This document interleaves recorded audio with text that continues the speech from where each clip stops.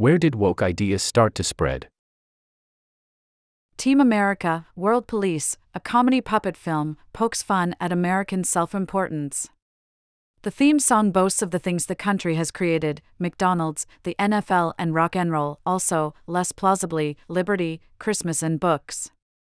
New work by David Rosado of Te Pukna, New Zealand Institute of Skills and Technology suggests something else that Americans did not invent: the woke phenomenon.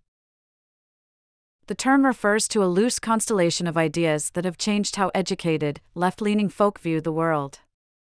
It says all disparities between racial groups are proof of structural racism, that norms of free speech, individualism, and universalism are camouflage for discrimination, and that injustice will persist until systems of privilege are dismantled.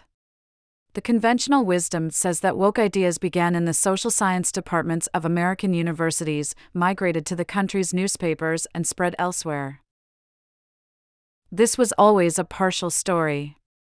The godfathers of woke ideas, including Michel Foucault and Jacques Derrida, philosophers who argued all social relations were really about power, were based largely in France. Mr. Rosado's new paper takes things further. He analyses 98 news articles, tracking words such as transphobic, racist, and sexist. The phenomenon, it seems, did not begin in America, see chart. Countries such as Australia, Canada, and Sweden, in fact, led the charge. Why did America lag behind? Maybe genuine prejudice suddenly became worse outside America, though this seems unlikely. Another possibility relates to the economy.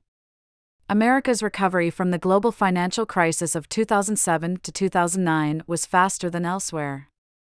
Anger at the system may have been more acute in other places.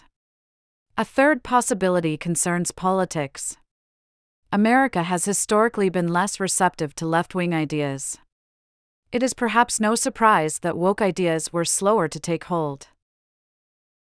Researchers will have quibbles with the methodology. It is hard to rigorously quantify something as slippery as wokeness.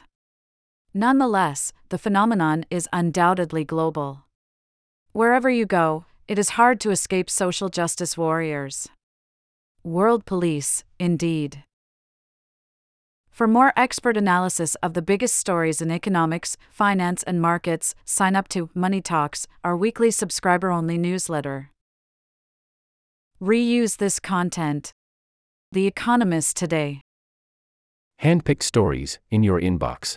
A daily newsletter with the best of our journalism. More from finance and economics. More and more Americans are gaming the deposit insurance system. The firm's quietly moving billions around the banking industry each day. What luxury stocks say about the new Cold War? Investors and security hawks live in different universes.